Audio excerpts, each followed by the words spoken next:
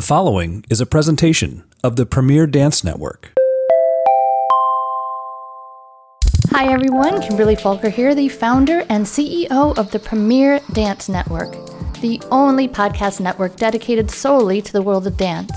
And welcome to Pod to Chat with your host, Barry Corellis. Hello and welcome back. Thanks for coming to chat. I am your host, Barry Corellis, and you are listening to Pod to Chat Talking Dance on the Premier Dance Network. In this bi-weekly podcast, I candidly offer educational conversations and thoughtful analysis on all things dance. With my vast background as a director, choreographer, instructor, and dancer, I'm happy to share my 17 plus years of experience with you, whether you're a professional dancer or just listening in for an insider's look into our fascinating art form. So put your earbuds in, grab a cup of coffee, sit back, and let's talk dance. Hello, everybody, and thank you for tuning into another episode of Pod to Chat Talking Dance. I hope that you are all doing well. I hope that you are healthy. I hope that you are staying in place and that you are not getting too much cabin fever. Before I get started with anything, I just want to say thank you so much to all the people that reached out to me over the past couple of weeks after I posted the last podcast. I had some really kind and thoughtful and heartfelt responses to that episode. I feel like, I don't know, a lot's changed in the last 2 weeks since I recorded that, and not a lot's really changed. So I guess it's more that feeling of like things normalizing. I mean, obviously nothing is normal, but it's that idea of like things feeling a little normal. I think it also helps too, since the news over the past couple of days that we've been flattening the curve here in New York City. It's been good. I mean, it's been obviously stressful. We still hear ambulances frequently, but not like nonstop, like around the time that I recorded. The day that I actually recorded the last episode was probably the worst day for us here. I read that it was the number one highest record of 911 calls in the city ever, and that like was even more so than on September 11th. So it all makes sense. But yeah, that was a bad day. At the end of that day, we just took some time to like sort of reassess what we need in our lives. So we stopped, like we would watch the news until Governor Cuomo spoke, and then after Governor Cuomo speaks, now we try not to watch the news, and we don't really read too many articles after that either. And yeah, just trying to put things in place so that we could maintain our sanity, because like I said, we are the new epicenter. We still are. We are now the international epicenter of the COVID crisis here in New York City. And if you actually look at some of the maps that they've been putting out, the two most affected zip codes, like with the worst caseloads, my zip code is one of those two. So, but my husband and I are healthy, my family's healthy, and that's all we could ask for at this point. So yeah, I just want to first off just start off by saying thank you to everybody that reached out and said kind words and appreciated the fact that I was very, very candid and open in that episode. I honestly thought that I was going to talk about what's happening in the world, like, for a couple minutes, and that ended up being like 20 minutes worth of talking, but I feel like it was necessary. One thing that I'm trying to do in my work right now is to obviously acknowledge like what's happening, but to try to bring the focus now away from COVID or coronavirus or whatever you want to call it now. I think it's impossible not to touch upon it, so I'm doing that. But I'm with my company, for instance, Movement Headquarters Ballet Company.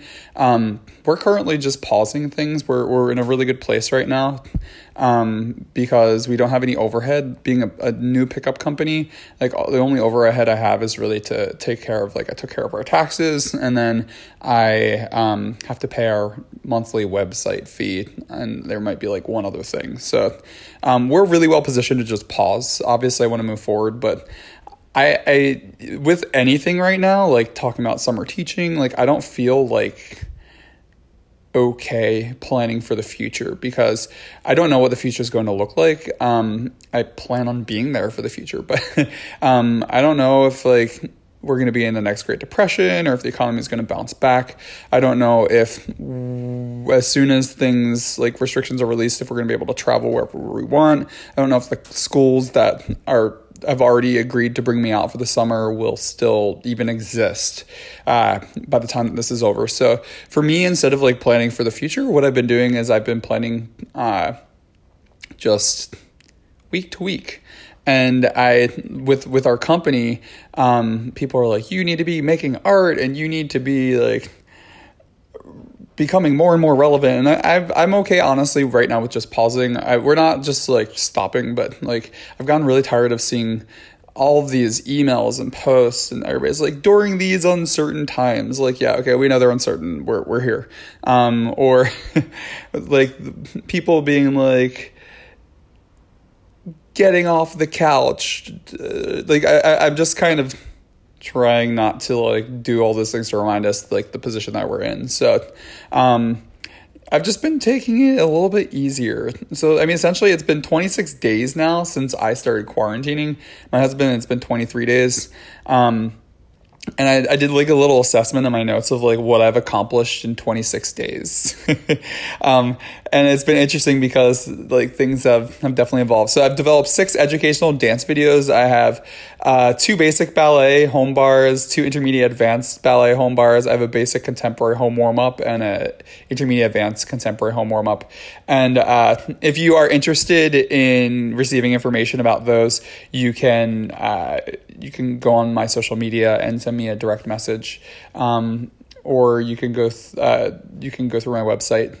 This is the Barry Kerollis one, barrykerollis.com, and send me a message and I'll tell you how to do that. What I've been asking is for $12 donations or more, or if you can't afford it, I'm still open to sending you the links. But yeah, just so that it's been helping me to survive while I wait to see what's happening with unemployment. I'm very lucky I didn't realize that I qualify for unemployment. So it's not going to cover all of my New York bills, just my husband, and my rent and health insurance is like, what is it? It's like $3,600 a month. That's before any other bill. So, yeah, unemployment is not gonna cover that. But yeah, so these educational dance videos have really been helping with that, and people have been very generous through Venmo and PayPal, and I appreciate that. So yeah, I've developed 6 educational dance videos. I've gotten to World 3 Stage 4 on Mario and Rabbids Kingdom Battle on Nintendo Switch, which I purchased like a couple days into the quarantine.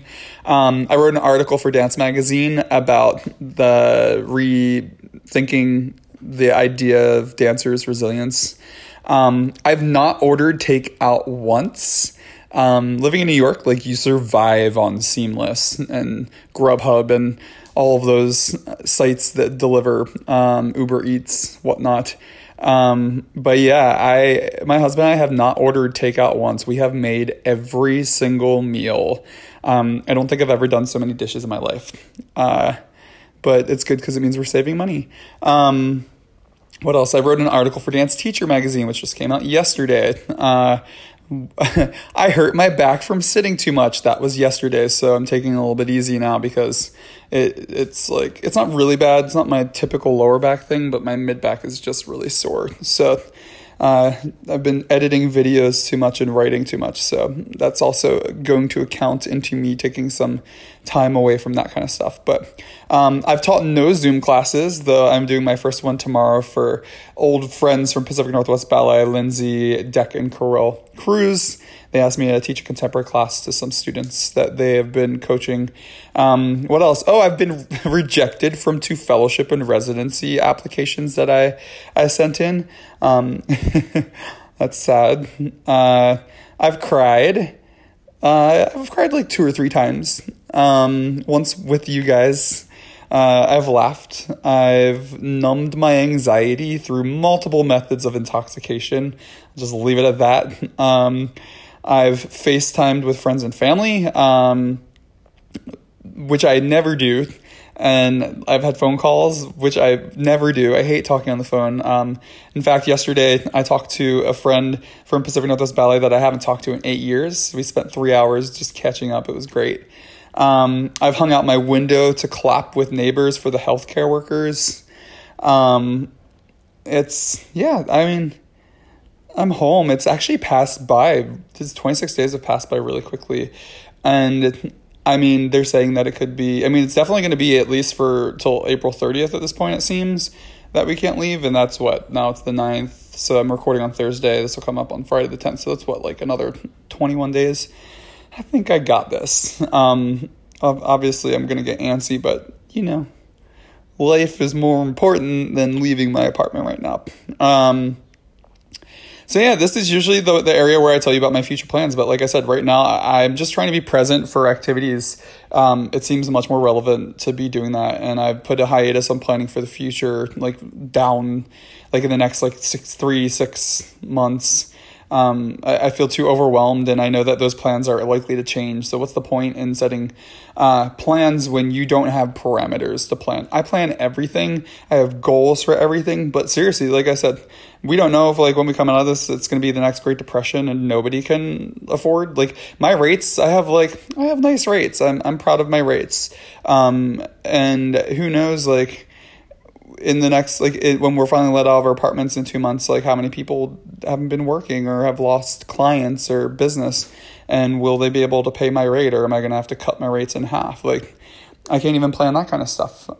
So yeah, I'm setting weekly plans, and a lot of that has actually just been not tasking myself so much or trying to accomplish so much. After Movement Headquarters launched, I taught the next day, and then I took 3 days off before going back to teaching, podcasting, writing, calculating finances from my company debut, flying to Denver to judge and teach Youth Maker Grand Prix, and more. And I kept saying I need a week or two off, and I didn't get it. But it's odd because now that I've been given the opportunity to have this time off, I didn't give myself that chance. I'm not just completely stopping. I've been easing the amount of work that I'm doing and trying to relax more, because I'm sure that once the world opens up again for business, things will be moving faster than fast. So, yeah. All right. So there you go. 12-minute intro, people. Let's get on to today's topic. I wanted to do something I don't think I've actually done before. I wanted to share with you my favorite choreographers, and my hope in doing this is that maybe you've heard of these choreographers, maybe you haven't, maybe you've heard of their works but you don't know who they are, maybe you've heard of you've seen something and you'll recognize the name when I say it. I don't know, but my hope is that while you're at home, that maybe this will inspire you to go and do some research. You can go figure out who these people are. You can go onto YouTube and you can find some footage and learn about some really wonderful dance makers. And yeah, it's just education here. So, I don't know. Initially when I was performing, the goal was always to work with these choreographers. And now that I've moved on from that period of my life, I love to go see these people's work. And it also offers me inspiration for where I hope one day to rise as a dance maker. So, these are also choreographers that have shaped my movement style and my dancing and the techniques that I use when I create, and help me push my own limits. Every time I go see a new piece, it's not like I want to copy them. It's just that I'll be oh, I've never thought of approaching something in this way before. It's a study. So pretty much always my number one. I never really got to work directly with this guy, and I just missed the bus in my career because he was running companies actually in Europe, and then a year or two after I retired, he stopped running his company out there in Germany, and he came back to the U.S., and now he's been working with a lot of American companies. So I just missed the bus to actually get to work with him, but I've done some of his works. William Forsythe, he's always going to be number one for me because he was the choreographer that inspired me to change my career focus from jazz and musical theater to ballet.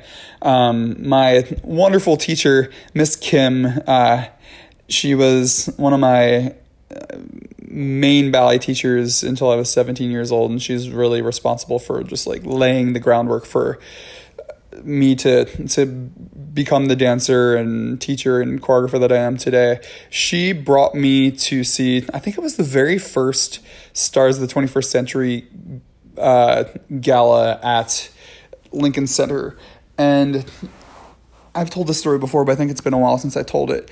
I was into musical theater. I was being mentored by Bob Rizzo, who was teaching at NYU and at Steps on Broadway, and I was doing a lot of jazz and modern dance and stuff like that, and I was just doing ballet on the side for my technique, and she brought me up to see this gala, and I mean, I remember Marcelo Gomez from ABT was still in the core, and he danced with Susan Joffe, and I think they did Black Swan, and I remember seeing him do like 5 attitude turns on day or, and everybody went crazy, and I remember just being like, what, this is crazy. But the piece that really stood out to me was William Forsythe in the middle, somewhat elevated. They did like an excerpt, like an abridged version, and they do like weird things with the gala. It's not like anything close to the piece, but the pas de deux, like they'll do like a solo or two, and then they'll do like a pas de deux from it. And I just remember being like, this cannot be ballet. They're not wearing tutus, like, but she's on point, and they're moving in ways that it was fascinating. So for me, it just changed my view of ballet.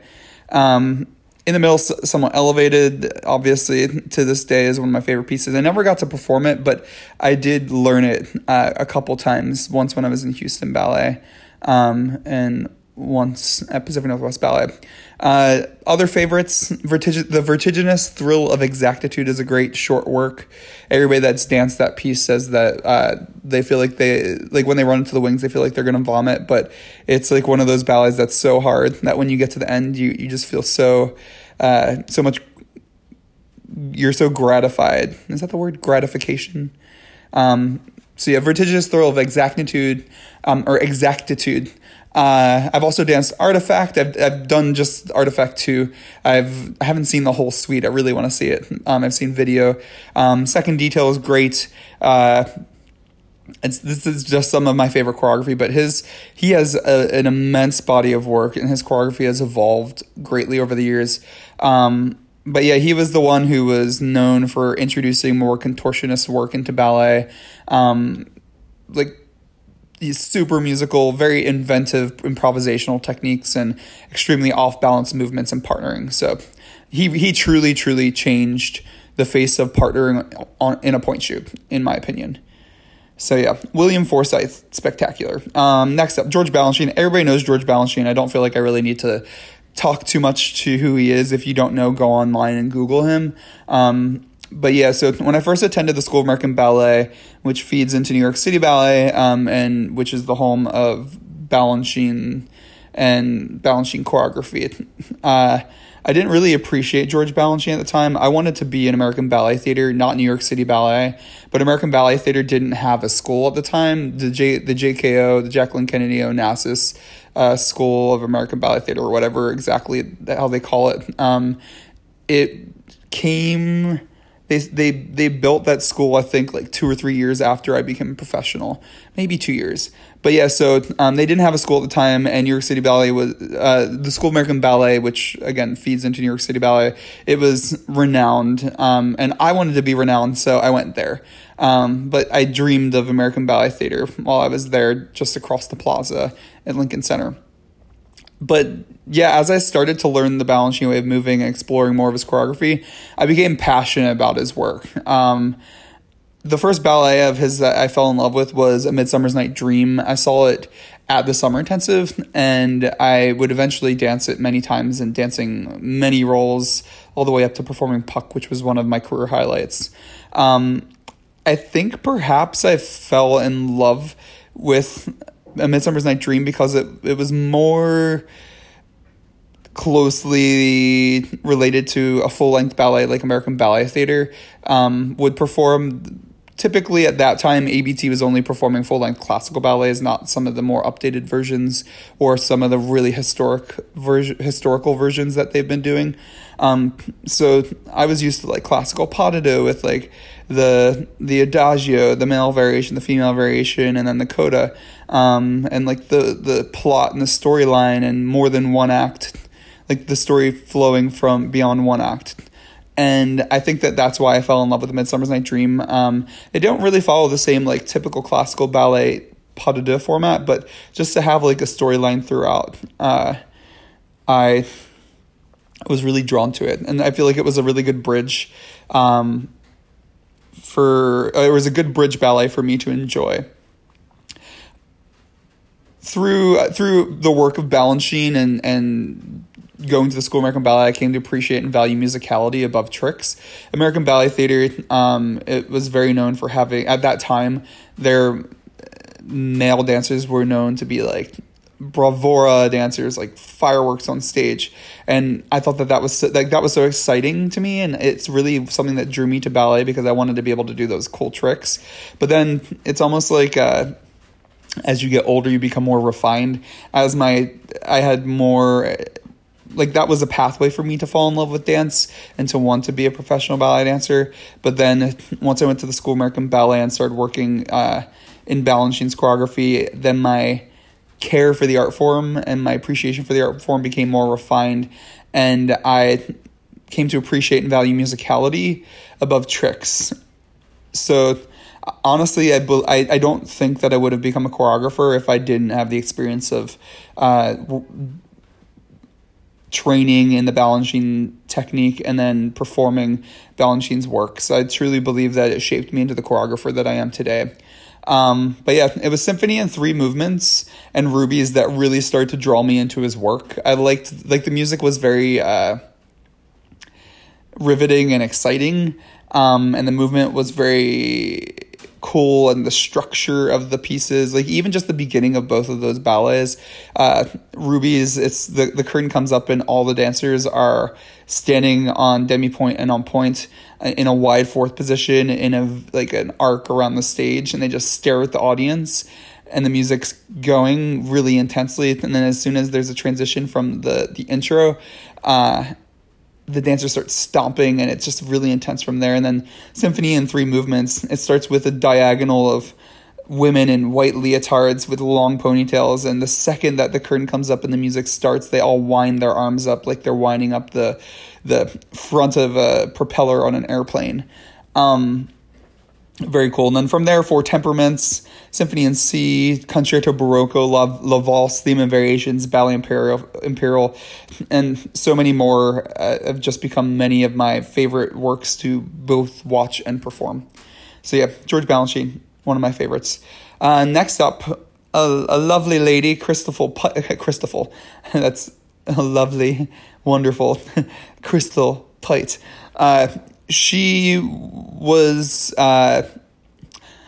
she's one of the few choreographers that I never got to work with, and P&B performed one of her works like 2 years after I left, and I would have loved to dance one of her works in my career. The first work I ever saw of hers really spoiled me, and I saw this when I was in Seattle, and it was at a smaller theater.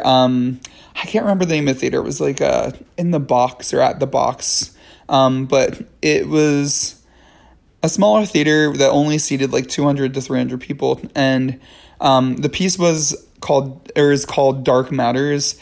And it's an evening length work. It's a two act work. I saw it in Seattle. And I just remember leaving that performance with my mouth like wide open. It's still to this day. I've seen like hundreds, if not thousands, of performances. Top 5. The first half of the work was pure dance theater. It's about a toy or doll maker, and he makes this like wooden doll, and so there's that one character, and then you have the rest of the dancers are in black, and they're like puppeteers, and they make this doll come to life. It's fascinating. So the entire first act is mostly just like they're building the storyline for their interaction, to the point that the doll ends up killing his maker, and then as that happens, the entire set collapses and breaks down onto the stage, like not like slowly, like crashes down. And then you have an intermission, and then the second act is pure dance. Crystal's theatricality and fluid movement style just really drew me in. The contemporary work she develops is extremely technical and seamless too. And something that she's really well known for is that she has a great use and sense for lighting in her works. And I mean, I really like, what's that saying? Like, tilt my hat. That's not it. But is it? I tilt my hat. You know what I'm trying to say to her lighting designers, because all the works I've ever seen, she does some really interesting work with lighting. But yeah, she was one of the choreographers I always dreamed of dancing her works, but I never got to add it to my resume. Other works of hers that I've seen clips of, Plot Point looks incredible, and Pacific Northwest Ballet is actually supposed to tour to New York this summer and bring it to the city, and I'm just really hoping that happens, because I really want to see it. I've also loved her emergence, and her flight pattern looks really cool. She did that, I think, on the Royal Ballet, or was it Paris Opera? And then I've also seen a handful of times Grace Engine, and I think that was one of her works that she was starting to like really start to get noticed in the U.S. So I've seen the Juilliard do that. I've also seen, I think I saw Hubbard Street do it. I actually like Juilliard doing it better. Sorry, Hubbard Street. Maybe it's because it was the first time that I saw it. But yeah, Crystal Pite, she is top notch, and I'm so inspired by her theatricality. I feel like one of the pieces that I recently did in the movement headquarters company debut was Write a Modern Ritual. It's a mating ritual done to the music of Stravinsky's Rite of Spring, and is probably the most dance theater piece I've ever choreographed, and I don't think that I could have honestly created the piece if I didn't have the experience, or if I hadn't had the experience of seeing Crystal Pite's way of working. So just so you know, you might hear some noise while I'm doing this podcast. There's a thunderstorm that's approaching. I love thunderstorms. It's kind of early this year for a thunderstorm, but you know, it's nice to have something different. So you might hear some thunder, wind, or some hail. But all right, moving on. Christopher Wheeldon. Chris was always at the top of my list of choreographers I wanted to work with during my career, and I feel very fortunate to have had the opportunity to work with him a few times. I actually saw him a couple months ago at the Joyce. We were chitty-chatting, just catching up. But yeah, when he started to come out as a top choreographer in the dance world, I was just sort of starting to become aware of what the dance world was. That's when I started going to summer programs and learning about ballet companies. And he was just somebody that was like you had to work with if you wanted to say that you had like a legitimate career. I'm going to get some flack for saying that, but it was like that idea that like if you were working with like good companies, you were doing Chris Wheeldon's work. So he was often compared to as a young Balanchine at the time. I feel that he's really found his own place outside of that box, and I've really enjoyed watching him grow over the years. His work, like many from a Balanchine background, because he was a soloist with New York City Ballet, it's extremely musical.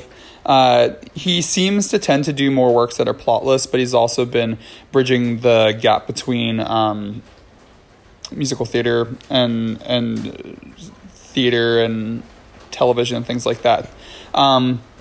He's also, in my opinion, an extremely inventive crafter of pas de deux. Some of the most interesting duet work I've ever seen has been his choreography. One of my favorite memories of his work was watching a dress rehearsal at the Vail International Dance Festival at their outdoor amphitheater stage.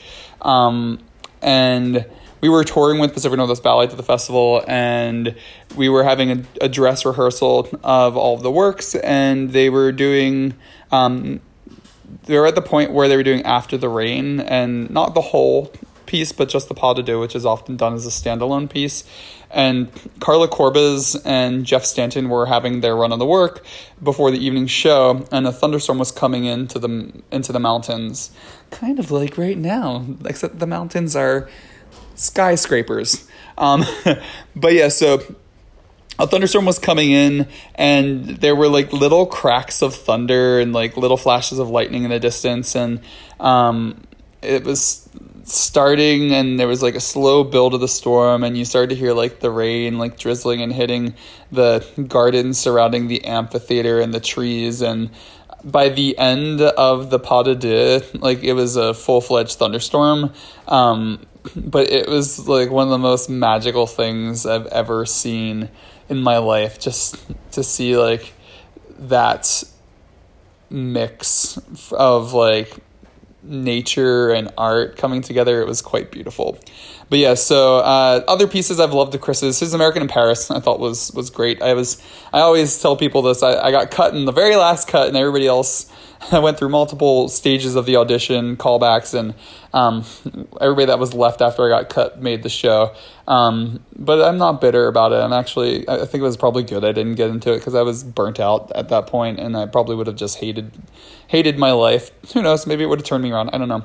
I also loved his Carousel, which a lot of people say was his predecessor to An American in Paris.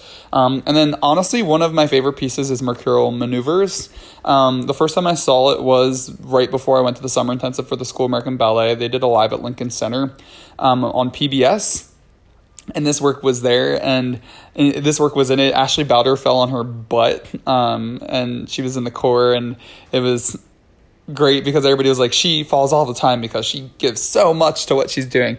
But yeah, I remember just that piece and being like, that's a piece that I would love to dance.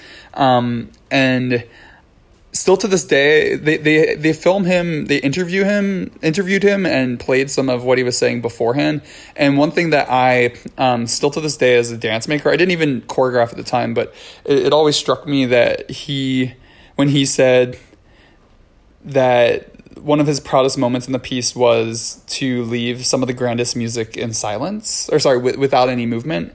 Because he said that when there's music going, you have the tendency to want to have dancers moving, and as it builds, you want it to be like that big moment where like it's the biggest movement and the most dramatic movement. But he said that he was really proud to have chosen to just have the dancers, I think at the time it was Jennifer Ringer and Jacques Soto, and they just stop and they stare at each other and they don't move, and it's really quite a beautiful moment. And I've taken that the way, like that idea that he mentioned, and I've really found it to be extremely valuable and important as a dance maker to not always feel like you have to have people moving when the music is moving. It's okay to stop and pause. So yeah, hats off to Chris Wheeldon. He's definitely one of my favorites. Next up, Val Caniparoli. Okay, I have to leave a disclaimer here. Val is one of my great friends. I love Val dearly. He was a part of my career, and we became friends through that, and we've stayed in touch. We both understand the freelance life very well. He has a permanent job as a principal character artist with San Francisco Ballet, but he is also an internationally renowned choreographer, and so he travels a lot for work. And when I was traveling a lot for work, I still travel a lot, but not like constantly. He was one of the people that was always there to talk to me and help me get through it, and he supports my work. And he's not competitive. Like he's supportive. He doesn't get involved in any drama, and he's just like, when you need a laugh, he's like the one that will make sure that you're not taking yourself too seriously. And even when I've seen him have moments where things have not gone in his favor, he's always had a levity and lightness and kindness and a way of not taking himself too seriously. So That's my personal disclaimer, and now I'm going to talk professionally. So I met Val in the studio back my first year dancing with Pacific Northwest Ballet. He has a charm about himself as a person, but that charm really comes through in his choreography. He has just a widely diverse body of work. He's done everything from large opera house ballets, full-length ballets, to one-act ballets, to smaller, more regional companies, to opera and more edgy type things. He really has a full body of work. And the other thing is he's been just relevant on the international dance scene for so many years. I don't think people realize, like, he's been choreographing since the 80s, at least the 80s, probably even before that. But, like, I think his name really started to become known in the 80s. So what's that, 80s, 90s, 2000s, 2010s, over 30 years. He's been relevant in the dance scene. And so his body of work has just become so prolific internationally. Honestly, I don't think he gets the credit that he deserves for his work.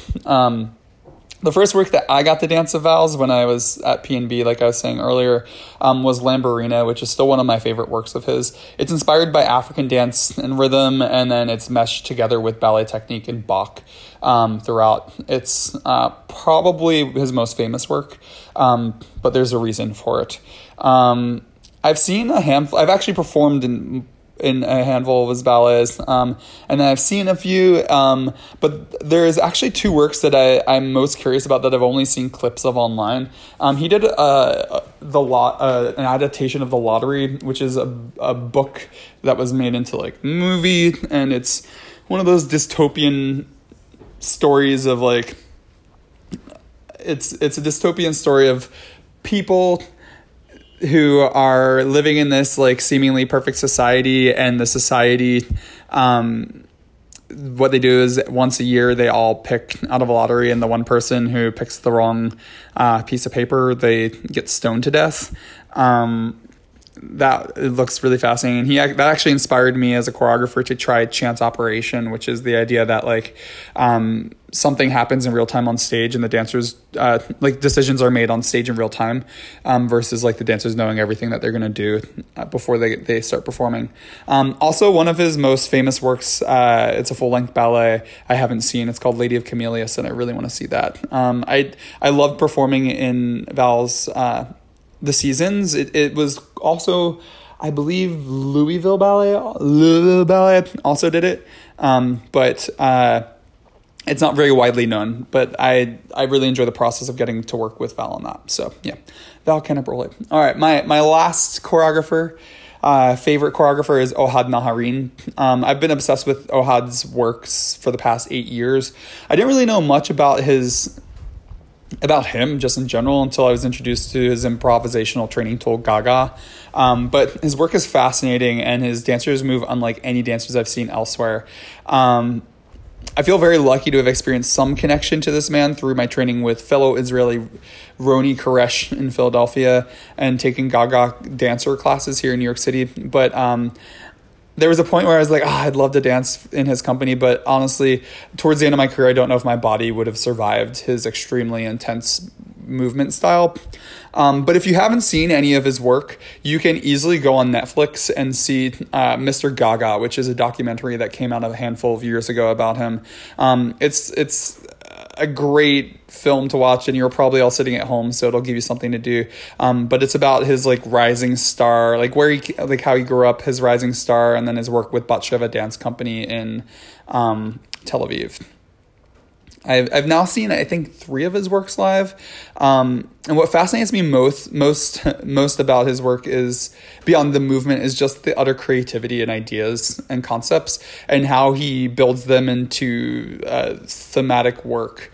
That usually his works are like one act, and they can go on for like 70 minutes. My favorite piece that I've seen of his thus far is Virus, where they have like a chalkboard and they're drawing throughout. Another thing that I've seen of his that I think is just fascinating is when he gets his dancers to do movements repetitively and build the speed to the point where you're watching and you're just like, I cannot believe that they're doing it like this. So yeah, Ohad Naharin. Other choreographers that I respect who you may want to check out on YouTube or research online are Jerome Robbins. I love Jerome Robbins. I should have included him on this list, but I feel like I've already done, 1, 2, 3, 4, 5. 5's enough for now. Justin Peck, David Dawson, Akram Khan, Sir Frederick Ashton, Sir Kenneth McMillan, Wayne McGregor, and Garrett Smith. These are all wonderful choreographers. Oh, I left another one out, Amy Seiwert. I love Amy Seiwert's work. She's the director of Sacramento Ballet. So if you need something to do and you want to learn a little bit more about people who have created works in the ballet world or who are creating works in the ballet world, check all these artists, dance makers, choreographers, innovators, check them out. And if you have a free moment, you can just send me a message and tell me who your favorite choreographers are and why, so that I can continue to expand my idea of and knowledge of the dance world as well. Okay, so with that, I'm going to leave you. I hope that you are all doing well and that you have not been affected too badly by this COVID-19 situation. I hope that you are home. I hope that you are healthy. And I hope that you are keeping yourself occupied and that you're being understanding and kind to yourself and not forcing too many expectations. I am a heavy expectation person, but now is not the time. All right, so take care, stay healthy, stay safe, stay home. I hope that you enjoyed this week's episode of Pod to Chat Talking Dance. If there are any topics you'd like to hear me talk about, please feel free to reach out to me via my website contact page at www.barrykerollis.com. Again, that's www.barrykerollis.com. You can also reach out on there if you'd like to become a sponsor for our podcast or to book master classes in ballet or contemporary technique for choreography or speaking engagements. If you'd like to learn more about my company, Movement Headquarters Ballet Company, you can also visit www.movementhqballet.org. I hope you enjoyed listening in and talking dance with me. If you enjoyed this chat, please feel free to share, rate, and review our podcast on iTunes. Every bit of extra visibility helps keep these podcasts running. And if this didn't fulfill your dance fix, check out my sister podcast on the Premier Dance Network. If you want to connect with me to see where I'm choreographing, teaching, and what I'm doing in my everyday life, you can follow me on Facebook, Instagram, where my name is B. Kerollis, or Twitter at Bariscos. Also, be sure to subscribe to my blogs. I have Life of a Freelance Dancer, where I have been writing about working as a freelance artist and independent contractor for over 5 years. You can find that at lifeofafreelancedancer.blogspot.com. And I also have Dancing Off Stage, and you can find that at dancingoffstage.wordpress.com, and that blog I use to write about the post-performance careers of professional dancers. If you want to see my choreography, you can head on over to YouTube and you can type in B. Kerollis in the search panel to see that. And if you'd like access to my educational dance videos, which include basic ballet, home bar, and conditioning, intermediate, advanced ballet, home bar, and conditioning, basic contemporary home class, and an intermediate advanced contemporary home warm-up class, you can also reach out to me for access to those. Thanks for listening in to Pod to Chat. I hope you return 2 weeks from this Friday to talk dance with me. And remember to go out and support your local dance scene.